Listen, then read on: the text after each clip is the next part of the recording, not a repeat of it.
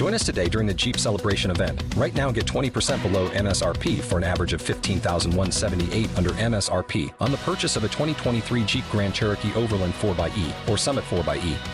Not compatible with lease offers or with any other consumer incentive offers. $15,178 average based on 20% below average MSRP from all 2023 Grand Cherokee Overland 4xE and Summit 4xE models in dealer stock. Residency restrictions apply. Take retail delivery from dealer stock by 4/1. Jeep is a registered trademark. Blog Talk Radio.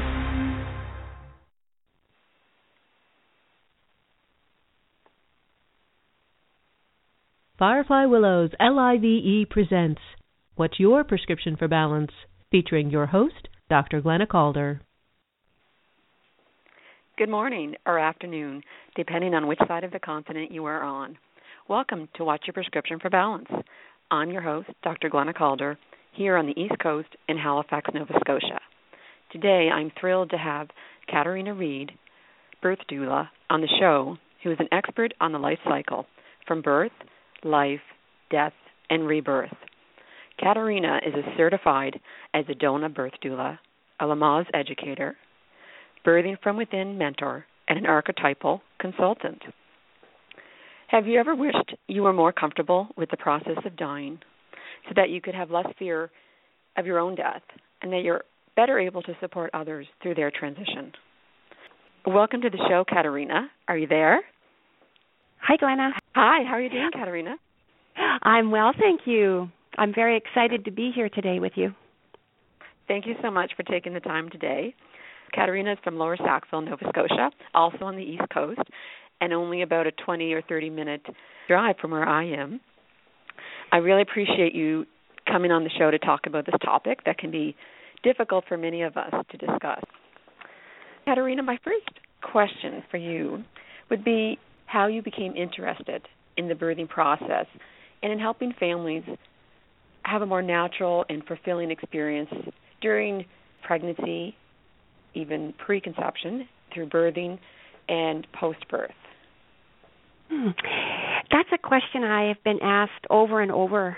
Everywhere I go, I'm asked that question. Each time I'm asked, I feel like another layer comes off. I feel like I'm peeling an onion, and I go deeper and deeper to the root of my passion. So I've always been fascinated by physical birth. I grew up on a farm in a small rural community, and I was exposed to birth from a very young age. And at that time, I had no idea that birth would become my passion and consume my life at every level. So in my 20s, I worked on a birth unit as an LPN, and I loved supporting women in birth. It felt natural to me that there was nothing about the process that frightened me. I simply utilized all the skills that I'd seen my father use while supporting the animals in birth. And I didn't realize how valuable those things were until I started practicing them. So things like low light, keeping the room calm and the woman calm, having it quiet, using a low voice, using encouraging words, giving unconditional love, kindness, respect, and a deep trust in the body to know what to do. I soon discovered that when I was in that calm, trusting state myself, I could intuitively connect to what my patients needed and could support them not only physically, but at a much deeper level with great compassion. So when I was in labor with my daughter, I was in a room with a young girl, and she was only 16, and she was so scared, and she had no one with her at all. And so in between my own contractions, I would comfort her and support her. And she gave birth before I did, and I can still to this day hear her screaming. And I can remember thinking at the time, it doesn't have to be this way. Birth doesn't have to be like this. And today, when I'm on the birth unit and I hear women screaming, the same feelings are evoked in me, and it boggles my mind to how we can be all these years later, and this is still happening when it doesn't have to. It just doesn't have to be this way. And then being a mother taught me that there was so much more to the birth process than just physically birthing a baby. I realized that pregnancy and birth are an important part of preparation to be a mother. I had a very difficult transition to motherhood myself, and I didn't know that the transition to motherhood was one of the biggest transitions that I as a woman would ever make. I didn't know that the transition to mother and how I experienced it would impact the rest of my life and how I made other important transitions in my life. My own personal experience was a catalyst for my own healing journey, and my passion for birth is rooted deeply in my own healing. I can no longer separate physical birth from life. I'm a visionary. I see the life continuum and how pregnancy, labor, birth, and the transition to motherhood impacts that continuum. So when you're working with women as a birth doula, is that one of your goals before they get into labor, is to help them process and to think about their own feelings towards motherhood? Definitely. Because it impacts the way a mother gives birth. If she's given some thought to the process and can see it as a process that is on a continuum versus physical birth just being separate from the rest of life, which is how it's taught in our culture and how it's viewed in our North American culture. It's like I just have to get pregnant, have the baby, and then it's over with. But that they don't see it as part of a process where every part of the process impacts the next part. We tend to interfere less with animals' labor than we do with humans. Definitely. I think because we trust animals to be able to know how to do it themselves, whereas we don't trust humans to do that, because I don't think we believe that the human body can do these things. Whereas an animal, we don't, unless we're a veterinarian or have a lot of experience with animals, we don't know how they birth. We don't even know how their babies are born unless we've seen it. And so we tend not to interfere because we don't really know anything about it. Katharina, do you feel the process of birthing is connected to the process of dying? Oh, yes, definitely. And I think because of my experience as a child growing up on a farm, I've always been able to see the connection in both of those processes. So in my childhood, just as birth was a big part of my life, so was death, because I saw animals die in birth. In nature, in the wild animals as well as in the farm animals. So I witnessed death in birth, and I witnessed death outside of birth because of growing up on a farm. So even though I was sad, in essence, I could see that it was a birth, that I could see that death was a birth. And as I grew up and left home and left the farm, I was influenced by society's beliefs around death, but I always had that connection to my earlier experience in life. So at present, I see the connection at a level that I haven't been able to see it before, because this year I was blessed to support a dear friend through her death process. And I know without a doubt that my experience in birth and my early connection to birth and death enabled me to be able to support her in a way that I never knew I could possibly do. Also, the reason that I believe that there's such a connection between the two processes is because one of the most compassionate, understanding, and supportive nurses that I've ever worked with in birth didn't have any experience with birthing women. She spent the previous 10 years working in palliative care, and she taught me things about the birth process that I haven't read in a book or I haven't been taught in a class. So what I learned is that our response to birth as a society is very different than death. We tend to think of birth as a joyous occasion, a celebration of new life. And for many birthing women, it's not a joyous time. It's a time of great fear, a great time of feeling that they're powerless. It's a time when they may not have anything good to share about their experience, and yet they're under tremendous pressure to be happy because this is a joyous time. And our culture believes that if we have a healthy mom and healthy baby, then that's what's most important. But my question is it really? Is that really what's most important? So I feel like we do women a great disservice. We tend to focus on the new baby, and the mother is shut out. She's not supported in the continuation of her process. And for people who are dying, they're not supported in their process because we can't deal with our feelings around death. So in essence, we do the same thing to birthing women as we do to those that are dying. We try to make the process bearable by avoiding the process itself. By simply dealing with the physical, we think that we can just put everything else aside. So process is of the feminine archetype. And when we can't deal with the unknown of the feminine and we feel we can't control it, we drug it. And we drug it so that the process becomes comfortable so that we can bear it. But who are we really making it comfortable for? That's the question I always ask. Are we making ourselves comfortable, or are we really supporting these people in their process? How important it is for us, whether we're a healthcare worker or a friend or a relative, to check in with ourselves and know that are we maybe suggesting medications or drugs, to be sure that we're doing it for their benefit and not because we're uncomfortable with them being in discomfort, but make sure that it's for them, whether it's in birth or dying. Exactly. Yes, because not everybody wants to be out of their process. Do you feel like this is improving, that women are getting braver to ask more questions or to feel more powerful through their pregnancy and their delivery? That's a really difficult question for me to answer, because the women that I work with, definitely, but then I go into the community and I hear such horrific stories of how powerless women feel. And I work with a very small percentage of the population. And so, if I look at what I'm hearing, I would have to say no. And yet in my work, I feel like, oh my gosh, I can see so much change. So that's really difficult because I don't have the broad spectrum. But when you look at like the birth surveys that they do, you'll see that a lot of women feel powerless in birth. So I guess that would answer your question. And so do you feel that when you look back at your practice 10 years ago, with the small population you do have, do you feel there's been a significant change? I see a change.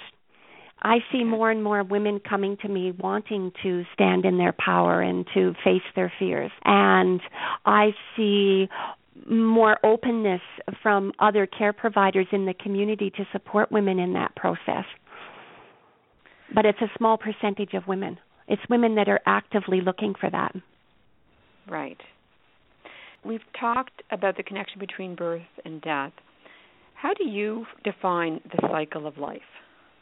I see the cycle of life as birth, life, death, rebirth. And I see it as a never-ending cycle. And we're in this cycle continuously.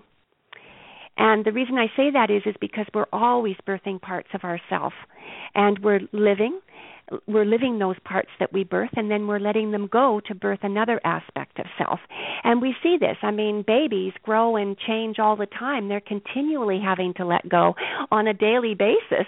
And when they're very little, like newborn, I'm sure it's on an hourly basis that they're going through change. But as we get older and as we mature, we get influenced by society, and so then we become less comfortable with that process. But children are quite comfortable in that process because they're just being. And it's a process that's all around us. I mean, the prime example are the seasons. We see that. I mean, right now we're just in fall and we've seen the tremendous change. And we don't honor that natural cycle that is there because it is about change and that we are in a constant state of change. And the masculine archetype, which is dominant in our culture, is not comfortable with change.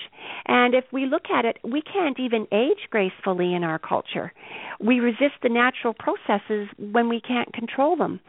So it's all about control, and we can't, when we can't control those natural processes, then there's fear. The seasons are a beautiful example of that. And I think that I know myself, I forget how mysterious it is. And my 4-year-old has been asking me a lot about why the leaves are changing, why the colors are changing, and what happens to the tree during the winter. So it's made me appreciate how marvelous it is. In September, it feels like such a change. Everybody gets a little bit refreshed, renewed, and then it happens again in the next season. And so we have that gift of change of seasons here. Seasons are a wonderful way to teach children about process and to be in process. That's a great point. You could really use that with a lot of different things that happen in life. So, Katharina, it seems like we're scared of dying, and I know that many of us have a hard time talking about death or talking to those who are dying about their death, and we sometimes even avoid it, even in the last days or weeks. Why do you think we do this? Well, the way I see it is that we are a culture about having, about always gaining. And life in North America is predominantly about having more. That's what the focus is, like bigger the better. And death is perceived as loss. Death actually reminds us that there's another side to always having more and that we have to let go. And it reminds us that we're not in control. And the cycle that I spoke of earlier, the birth, life, death, and rebirth cycle, that's a mystery. And we can't define it. We can't label it and put it in a box because it's a mystery. And so that's disturbing because we can't understand it. And so all the things that we're doing that we think will make us less fearful are actually making us more fearful. So in my opinion, it's only through embracing the mystery, embracing the unknown, that we can traverse the birth, life, and death cycle. And we address our fears as we take each step. And I'm not saying that there's not fear in that, but the big difference is that we're embracing the fear and trusting that we can be in it and move through it versus pretending that it's not there and that we have everything under control. Mm-hmm. So we don't, as a culture right now, do loss very well. No. Whether it's material things or loss of a job, and perhaps it is the change. Because we don't have control when there's change. And we want control. We want to know. That's very much characteristics of the masculine archetype. Everything has to be in order. Everything has to be controlled. We have to know. There has to be a plan. We need to know. That's how the masculine archetype deals with fear. In the last 10 years, I know that a lot of childhood educators are noticing the rise in anxiety in our culture, but even with our children. And I'm wondering if that's a big tie to needing control and not being able to let go and see change and see the process. Yeah, I believe it is, Glenna. That's what I believe. That's what I see in my work and what I experience around me and what I hear when I'm in discussion with people, whether it be clients or just out in the mall and talking to people. That's what I'm hearing in their language. Katharina, have you noticed in yourself that you've been able to let go of things easier? That's a really good question, Glenna. I think that being a birth doula has really supported my own growth in that area, my own ability to do that. I am way more comfortable with letting go and not having control and being more flexible because my work demands it of me. I can't work in birth and be rigid and have control and have to know everything. I've had to learn to be comfortable in the unknown. And for myself, I practice that all the time. So I continually put myself in the unknown so that I have to practice walking it, traversing it, experiencing it, facing my fears. And so it's a daily practice for me. Are you yourself, Katharina, scared of dying? I just think that's such a brilliant question because my off-the-top-of-head response is that my greatest fear has always been about getting out of bed each day and facing life. And it's always seemed to me that death would be so much more appealing than dealing with life. But I see now, at this point in my life, that it is simply my mind creating the illusion that in death I would be free. And my sister, who passed over last year, and my friend who passed this year, were very open to having those deep discussions about death that most people won't have. And in their death processes, they were able to see with clarity that I certainly don't have. And through those discussions that we shared, the wisdom that they were gleaning from their processes with me, I really began to see this a lot differently. And I realized, yes, I am afraid of death. If I wasn't, then I would have no fear of life. And and so my question to myself is, well, if I can't deal with the deaths of my ideas, my beliefs, my stories, parts of self that no longer serve my path, what illusion am I buying into that makes me think that I'm going to embrace death with open arms when it's the same process? So if letting go of these things in life that prepare us for the ultimate letting go in death, how is that going to work? Like, how will that work? If I can't do it in life, how am I going to do it in death? And so to me, life has become the practice. And I think working in birth, I've been aware of this because I've also experienced death in birth with my clients. And so I think, I've gradually become more aware of this process. And with my sister's death process, more aware. But it wasn't until this year that I have the clarity that I do now. And so my commitment to myself is that I'm using every moment of my life to practice letting go, so that when the time comes that it's time for me to leave my body and pass from this earth, that I can embrace it with grace, because I feel that if I can live with grace, then I can die with grace. That's a beautiful explanation. You realized it was the fear of death because you weren't able to deal as well as you would like with the death of your ideas, your beliefs, your stories, and that really helps me, and I'm sure my listeners, really connect life with death. Our here and our now is so connected with our own passing. Mhm. Yes, definitely. The more we're connected with our death, fear will minimize. Definitely. And the more comfortable we become with birth in our culture and with the life process and the death and the rebirth process, the more comfortable we become with that greater cycle, the more comfortable we're going to be with all aspects of that process. And we won't have the fear around birth or death that we have today. I think it's a great philosophy. Even through your life, we can start practicing. We can do something about the fear of our death. We can look at any loss in our life right now, any great change, as a practice. Well, Katharina, I'm going to take a quick break for you and our listeners, and we will be back in 1 minute. Okay, Katharina? Okay, thank you. Perfect.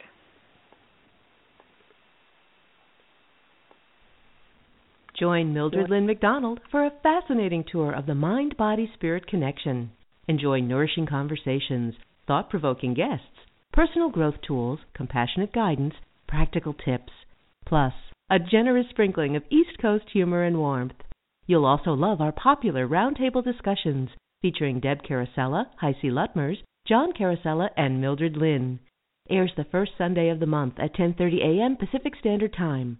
For more information, please go to healingconversationswithmildredlynn.com.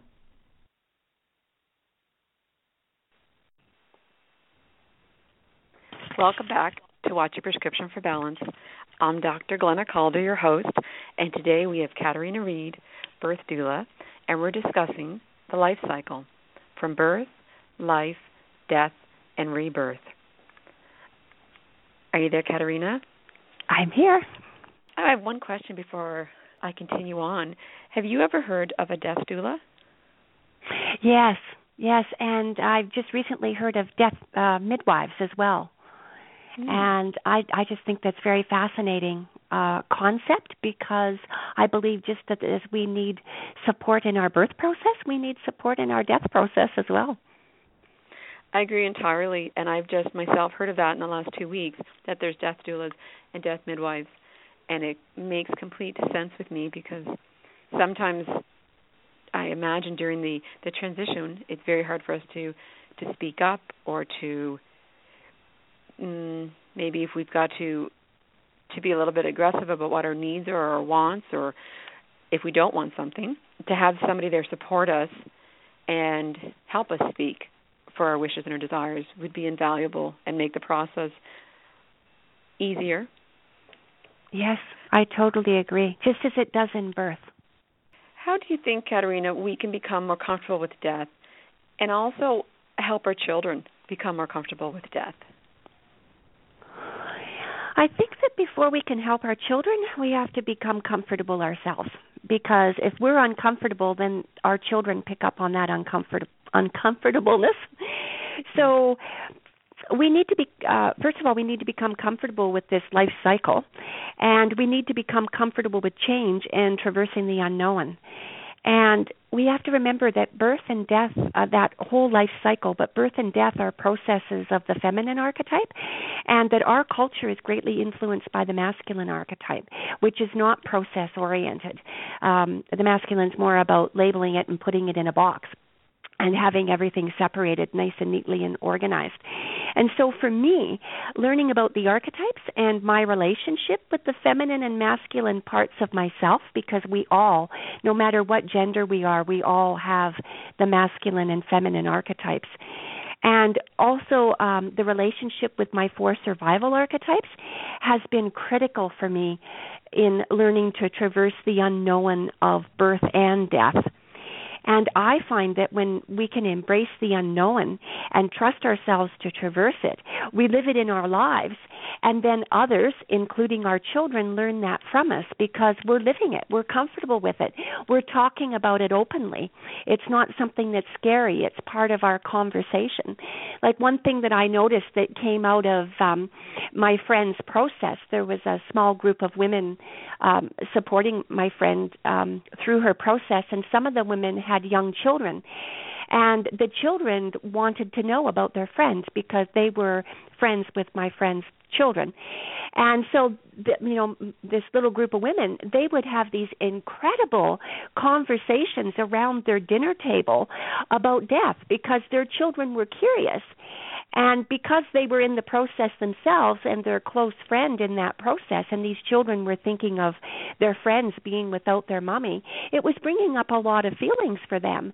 And so it was a great opportunity for these families to discuss this process together and be open about it. And these children to have a say, not just be told what it is, but to express what they were feeling.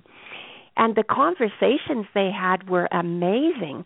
These little children were so insightful and had such wisdom because they're actually much closer to those processes than we are, because they don't have all the layers and all the stories and ideas and beliefs built up around the processes. What a gift for those children to be able to speak openly about it at such an early age. Yes, definitely. So you've mentioned archetypes a few times, and I know you're an archetypal consultant. Would you mind explaining a little bit for our listeners? Just to try to make it really simple, because I know that we are on a time limit here, and I could talk for days about it. Archetypes are patterns. They're common patterns that we live out, and patterns that we see around us in our world. And so some of the, like I mentioned, the 4 survival archetypes. Well, one of the 4 survival archetypes is the child. And I think anyone who has children or around children is very familiar with the child archetype and can see the characteristics of the child archetype. And everybody has a child archetype. We were all children at one time, and that archetype is still alive and well within us. And, that relationship with our child influences our life, because I've met people that are 90 years old and leaving their body, but they are still very much in their child. They never really ever matured. That archetypal pattern never had an opportunity to mature. And so they're patterns. They're patterns that are within all of us. And every human has 4 survival patterns, which are the child, the victim, the saboteur, and the prostitute. And right away, in our culture, when we think the word prostitute, we think, oh, that's to do with the sex trade. But that's only a small part of that archetype. That archetype is about power and how we give our power away and how we use our power and abuse our power. So being a sex trade worker is just a small part of that archetype. So those 4 patterns in our relationship with them, they run our lives. They have control over us. So often when we think that we're in control and we think that we have choices, when we get into the unknown and we start to get afraid, those 4 patterns kick in and they come to life because it's like survival time. And we go into these old patterns that we've lived out for years, and sometimes family patterns that have been passed down that we're not aware of and haven't broken. We automatically slip into those patterns, and our choice is very limited because we're not in our power. We're actually in a disempowered state. So that's when we slip into the shadow side of those archetypes. If we slip into the light side, then it's different. Then we're in our power. Is that helpful? Yes, and I'm sure you must tie a little bit of your archetypal consultant work in with your birth doula work. Oh, it is a huge part of my work. Because I can't do it without it, because I feel that if I didn't have that understanding of humanity and how everybody has archetypes, if I didn't have that understanding, I wouldn't be able to work with women and help women and their partners prepare as they do for this huge transition in life. And with my friend, archetype work was a huge part of supporting her in her process. Because through the archetypes, we were able to see fears and old patterns and old stories and beliefs and ideas that were impeding the journey. And through the archetypes, which is, looking through a different lens, it makes it impersonal. And so it's not all about me. It's very impersonal way to look at our lives. It's like looking at a drama on a stage. It really helps us see the illusion and see through it. I know as a birth doula, you've helped me see so many gifts in birth, and you've opened me up to be so much more open, and because of that I've read a lot of different approaches to birth and the fear we have with birth. Do you feel that we can also gain these gifts through the death process? Oh, yes, so much, because if in our culture, even in death presently, like in our culture, even if one is not well supported through death, there's still that opportunity in death for a tremendous healing. Not necessarily physical healing, because as we all know that not everybody can heal physically, but there's so much more to healing than just the physical body. We think of healing, well, if somebody's died, well, then they didn't heal. But I like how somebody, I don't know who it was, but somebody said we're all born with an expiry date.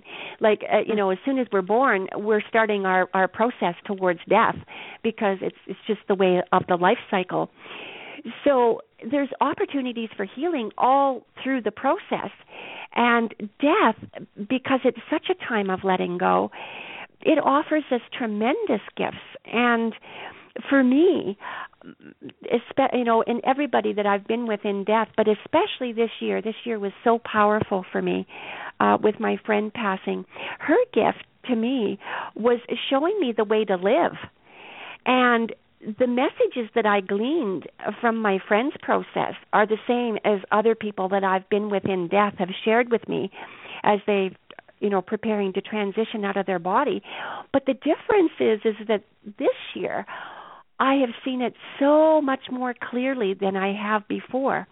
And the messages are: live in the present moment, embrace each day and live it as if it were your last day. Don't put off all the things that you dream of doing in your life. The greatest gift that we can give self and others is unconditional love, and self-forgiveness heals. The only person we ever need to forgive in life is ourselves. If we forgive ourselves, then we forgive other people. That doesn't mean that we condone what they do. When we forgive ourselves and we give unconditional love to ourselves, we can support others and love others unconditionally. And so that's a little different way of looking at forgiveness. All those really important and beautiful lessons, how do you feel we can incorporate them more into our life so that we live each day to the fullest. We don't put off our dreams. How do you think we can start that movement within ourselves? Well, you're hit upon a really important point because it's within ourselves. Change can happen within ourselves. We can't change anyone else or anything around us. We can only change ourselves. And yesterday I did a Facebook post, and I compared the inner journey to spelunking, which is caving. And I happen to love caving, and I love going deep down in the caves and into the darkness and into the dampness and into the earth. Because what I've found is that it's not scary because there's so much light down there. There's light in that darkness. And many people do not want to go within themselves because they're afraid of their own darkness. And they're afraid of going into that darkness. And so it's actually an illusion, though. We think we're afraid of our darkness, but we choose to live from it the majority of the time. The majority of our life comes from that darkness. So it's actually an illusion. The truth is that we're scared of our light, and we're scared of the light that we will find within that darkness. And I think that speech that was, written by Marianne Williamson and that Nelson Mandela read just addresses that so beautifully, because his speech was very much about us being afraid of our light. And so we have to find a way to gain some comfort and some trust and confidence in ourselves to be able to start that inner process. And so for me, it's been a very long process. I started out by reading some books, and then I didn't find that was really helpful. And then I tried many other things, because what I found was books kept me in my head. It gave me knowledge about the process, but it didn't really take me into the process. I could learn about it, but I was outside of it. And so I think for myself is I had to find ways to get myself into the process. And so for me, challenging myself to step into the unknown and preparing to embrace whatever that unknown was is the way that I did it. And, of course, learning about my archetypal patterns and having support, having a team of people around me to support me in that process was very, very helpful. And so I think the most important thing is we have to be clear of what we want. We have to be clear of our needs.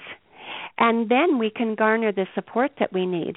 If we try to go within without knowing what it is that we want to do, what our intention is, without a clear intention, and without a commitment to the process, because in our culture we commit to the outcome. We want an outcome.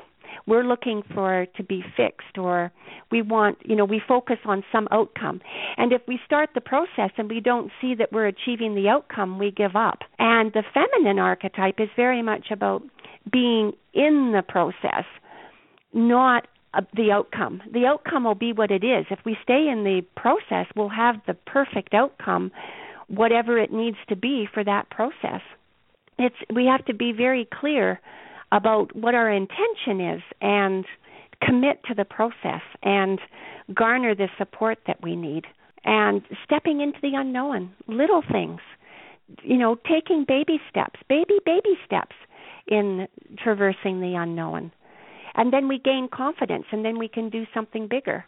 So I love to climb, so I challenge myself to climb mountains, and I just give myself bigger challenges. I challenged myself by walking the Camino, going and doing it by myself. And so there's all kinds of ways that we can challenge ourselves in the physical world and gain confidence to help us gain trust in ourselves at a physical level, so then we can trust ourselves to make that inner journey. Is that helpful? You've covered it all. I love how you started off by reminding us that it's really the light we're fearful of and not the dark, because we think we're fearful of going there into a dark space, but you're right. We often stand in our darkness because we feel safer there than going into the unknown and going into our light. And I think the 2 points about it's okay to use support, it's okay to use tools like archetypal patterns, whatever tool seems to fit and to match with us is a really, really important thing to do, that we don't have to do this alone. I was going to say the masculine archetype, one of the characteristics is that you're on your own. You got to do it yourself. And it's not good to have support, because then that makes you needy. You've got to do it yourself. It's all about yourself. It's all about me. And that's not the feminine.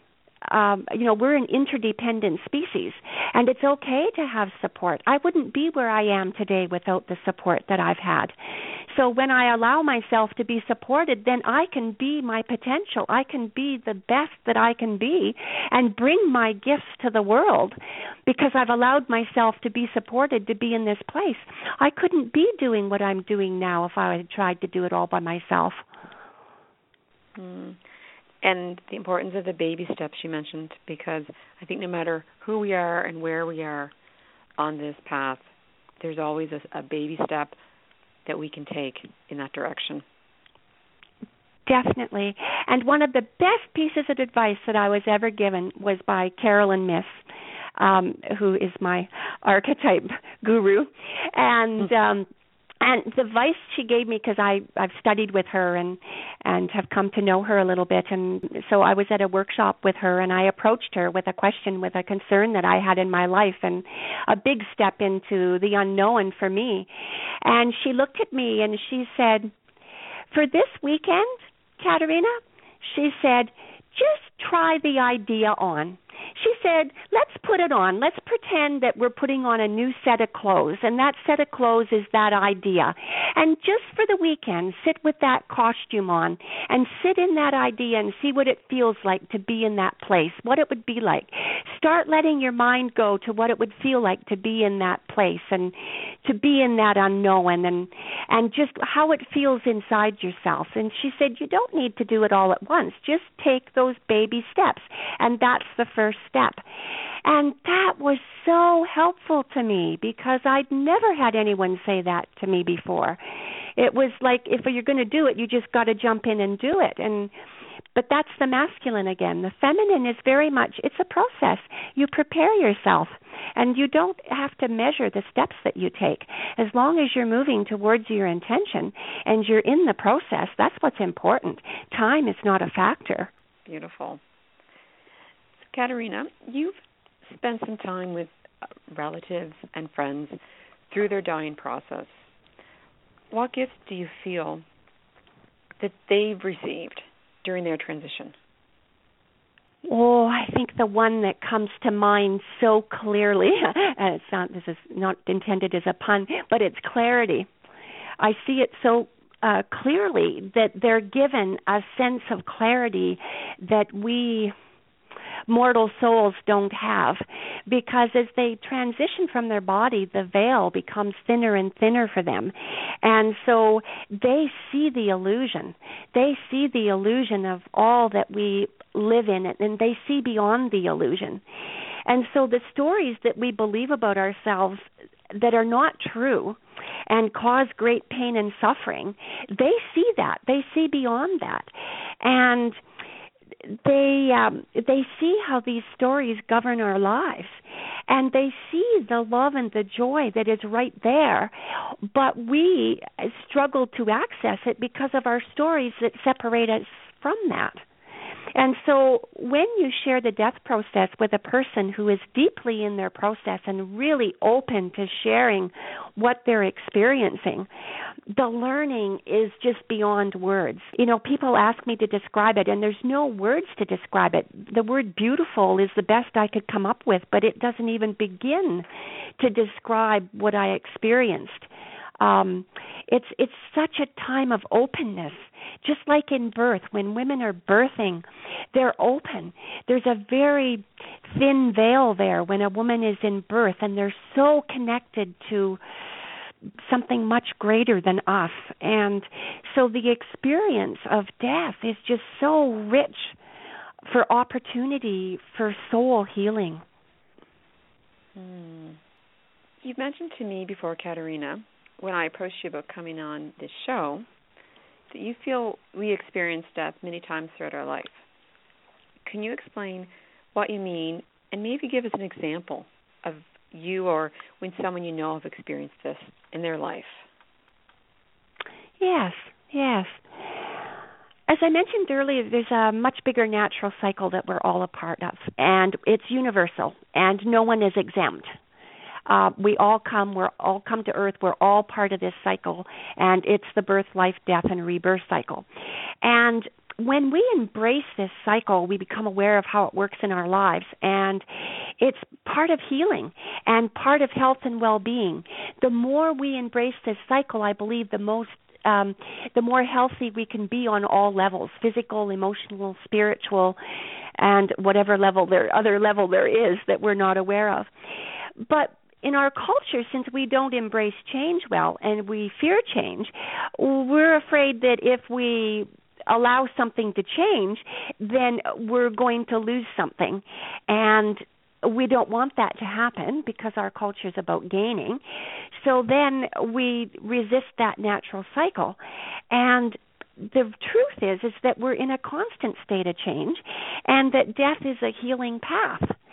So in our everyday lives, I'm sure many people in your audience are pet owners. And so for owners of pets, when their pet dies, there's a great sadness, there's a great loss, and we grieve the loss of our pets. And for many pet owners, their pets are members of their family. And when they pass, there's a tremendous void felt. We feel the loss of their companionship, we feel the loss of their love, but it's way deeper than that. We often love our pets unconditionally, and they return that unconditional love.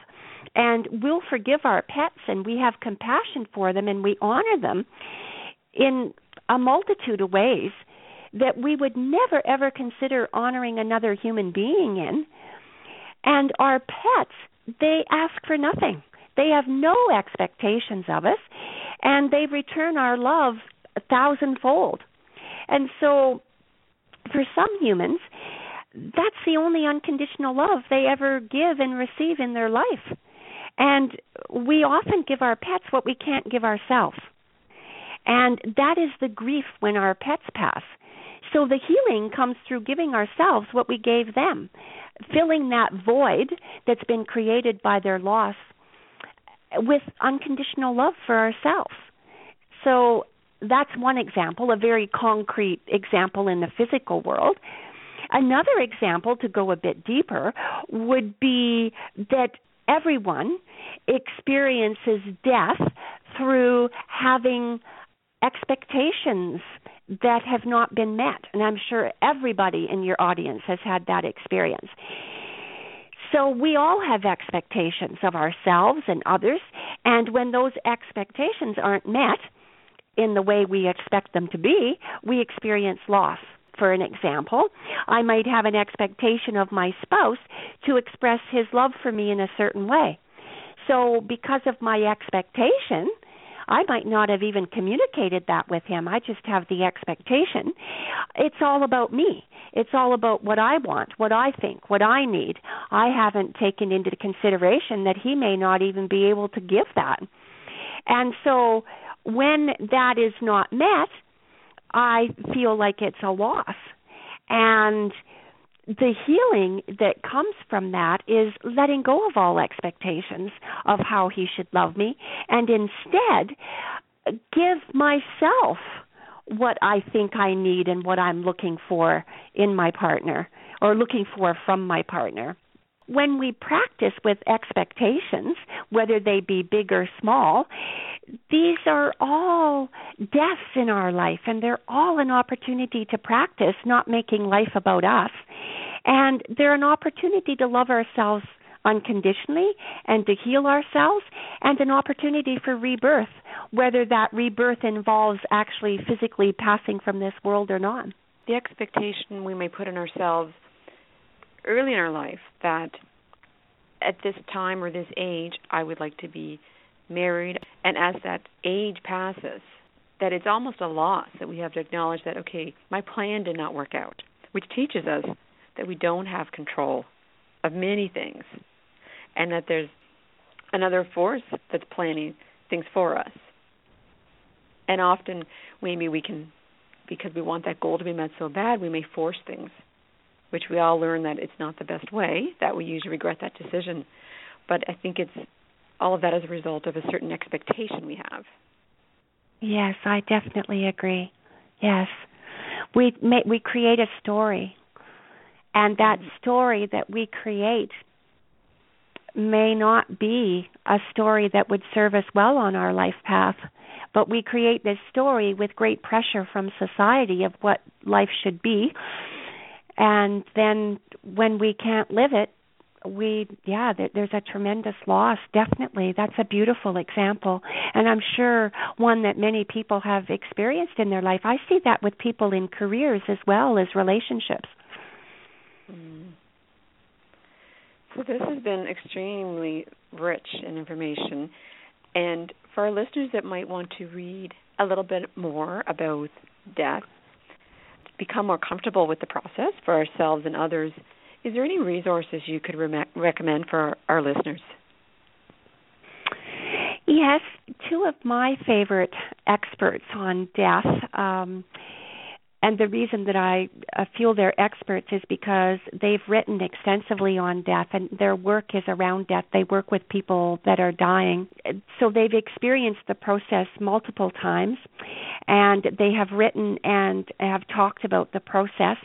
And one of those people is Elizabeth Kubler-Ross, and she has passed from this world, but her work certainly lives on in her writing. She has just brought tremendous insight to the world around the death process, because she saw it as a process and supported many people through the process and was present in the process with them. So I really love her work because it's very process-oriented. And the other person who worked closely with her is David Kessler, and his work is wonderful as well. And I've learned a lot from the two of those two people, and it has really helped me glean a better understanding of the death process. And the other work that I've done is my archetypal work, which has really, really helped me glean a better understanding of the death process as well. And it's Carolyn Miss. She does a lot of work around the archetypes, so I would use her as a resource as well. I find the archetypal work fascinating, and I do agree Carolyn Miss's work is fascinating. Her books are very helpful. So thank you so much, Katharina, for sharing your experiences with us. You have a beautiful gift in reminding us how important these natural cycles are in our life and how to make them less fearful and hopefully resist them less. Even more interestingly is to see the gifts within them. You're definitely a healer, and it gives me peace to know that you found your path, and I'm grateful that you're so willing to open yourself up so that you can be a vessel for us to connect with our inner spirit. For our listeners there who would like to read more about you or even contact you, is there a website you could share with us? Definitely. My website is passionateaboutbirth.ca, and there's lots of information on my website and access to my blog from my website. Yes, that's a great resource if people want to know more about myself and the work that I do. Perfect. And to our listeners, Watch Your Prescription for Balance is the first Thursday of each month at noon at Atlantic time. If you have any questions or comments about this show, feel free to comment on my Facebook page, Dr. Glenna Calder, ND. And I would want to thank you again, Katharina. I hope that you'll come back on the show again. It would be my pleasure to join you again. Oh, thank you. And now we're going to end the show with a song by the Wailing Jennies. It's a Canadian band, and the song is called Begin.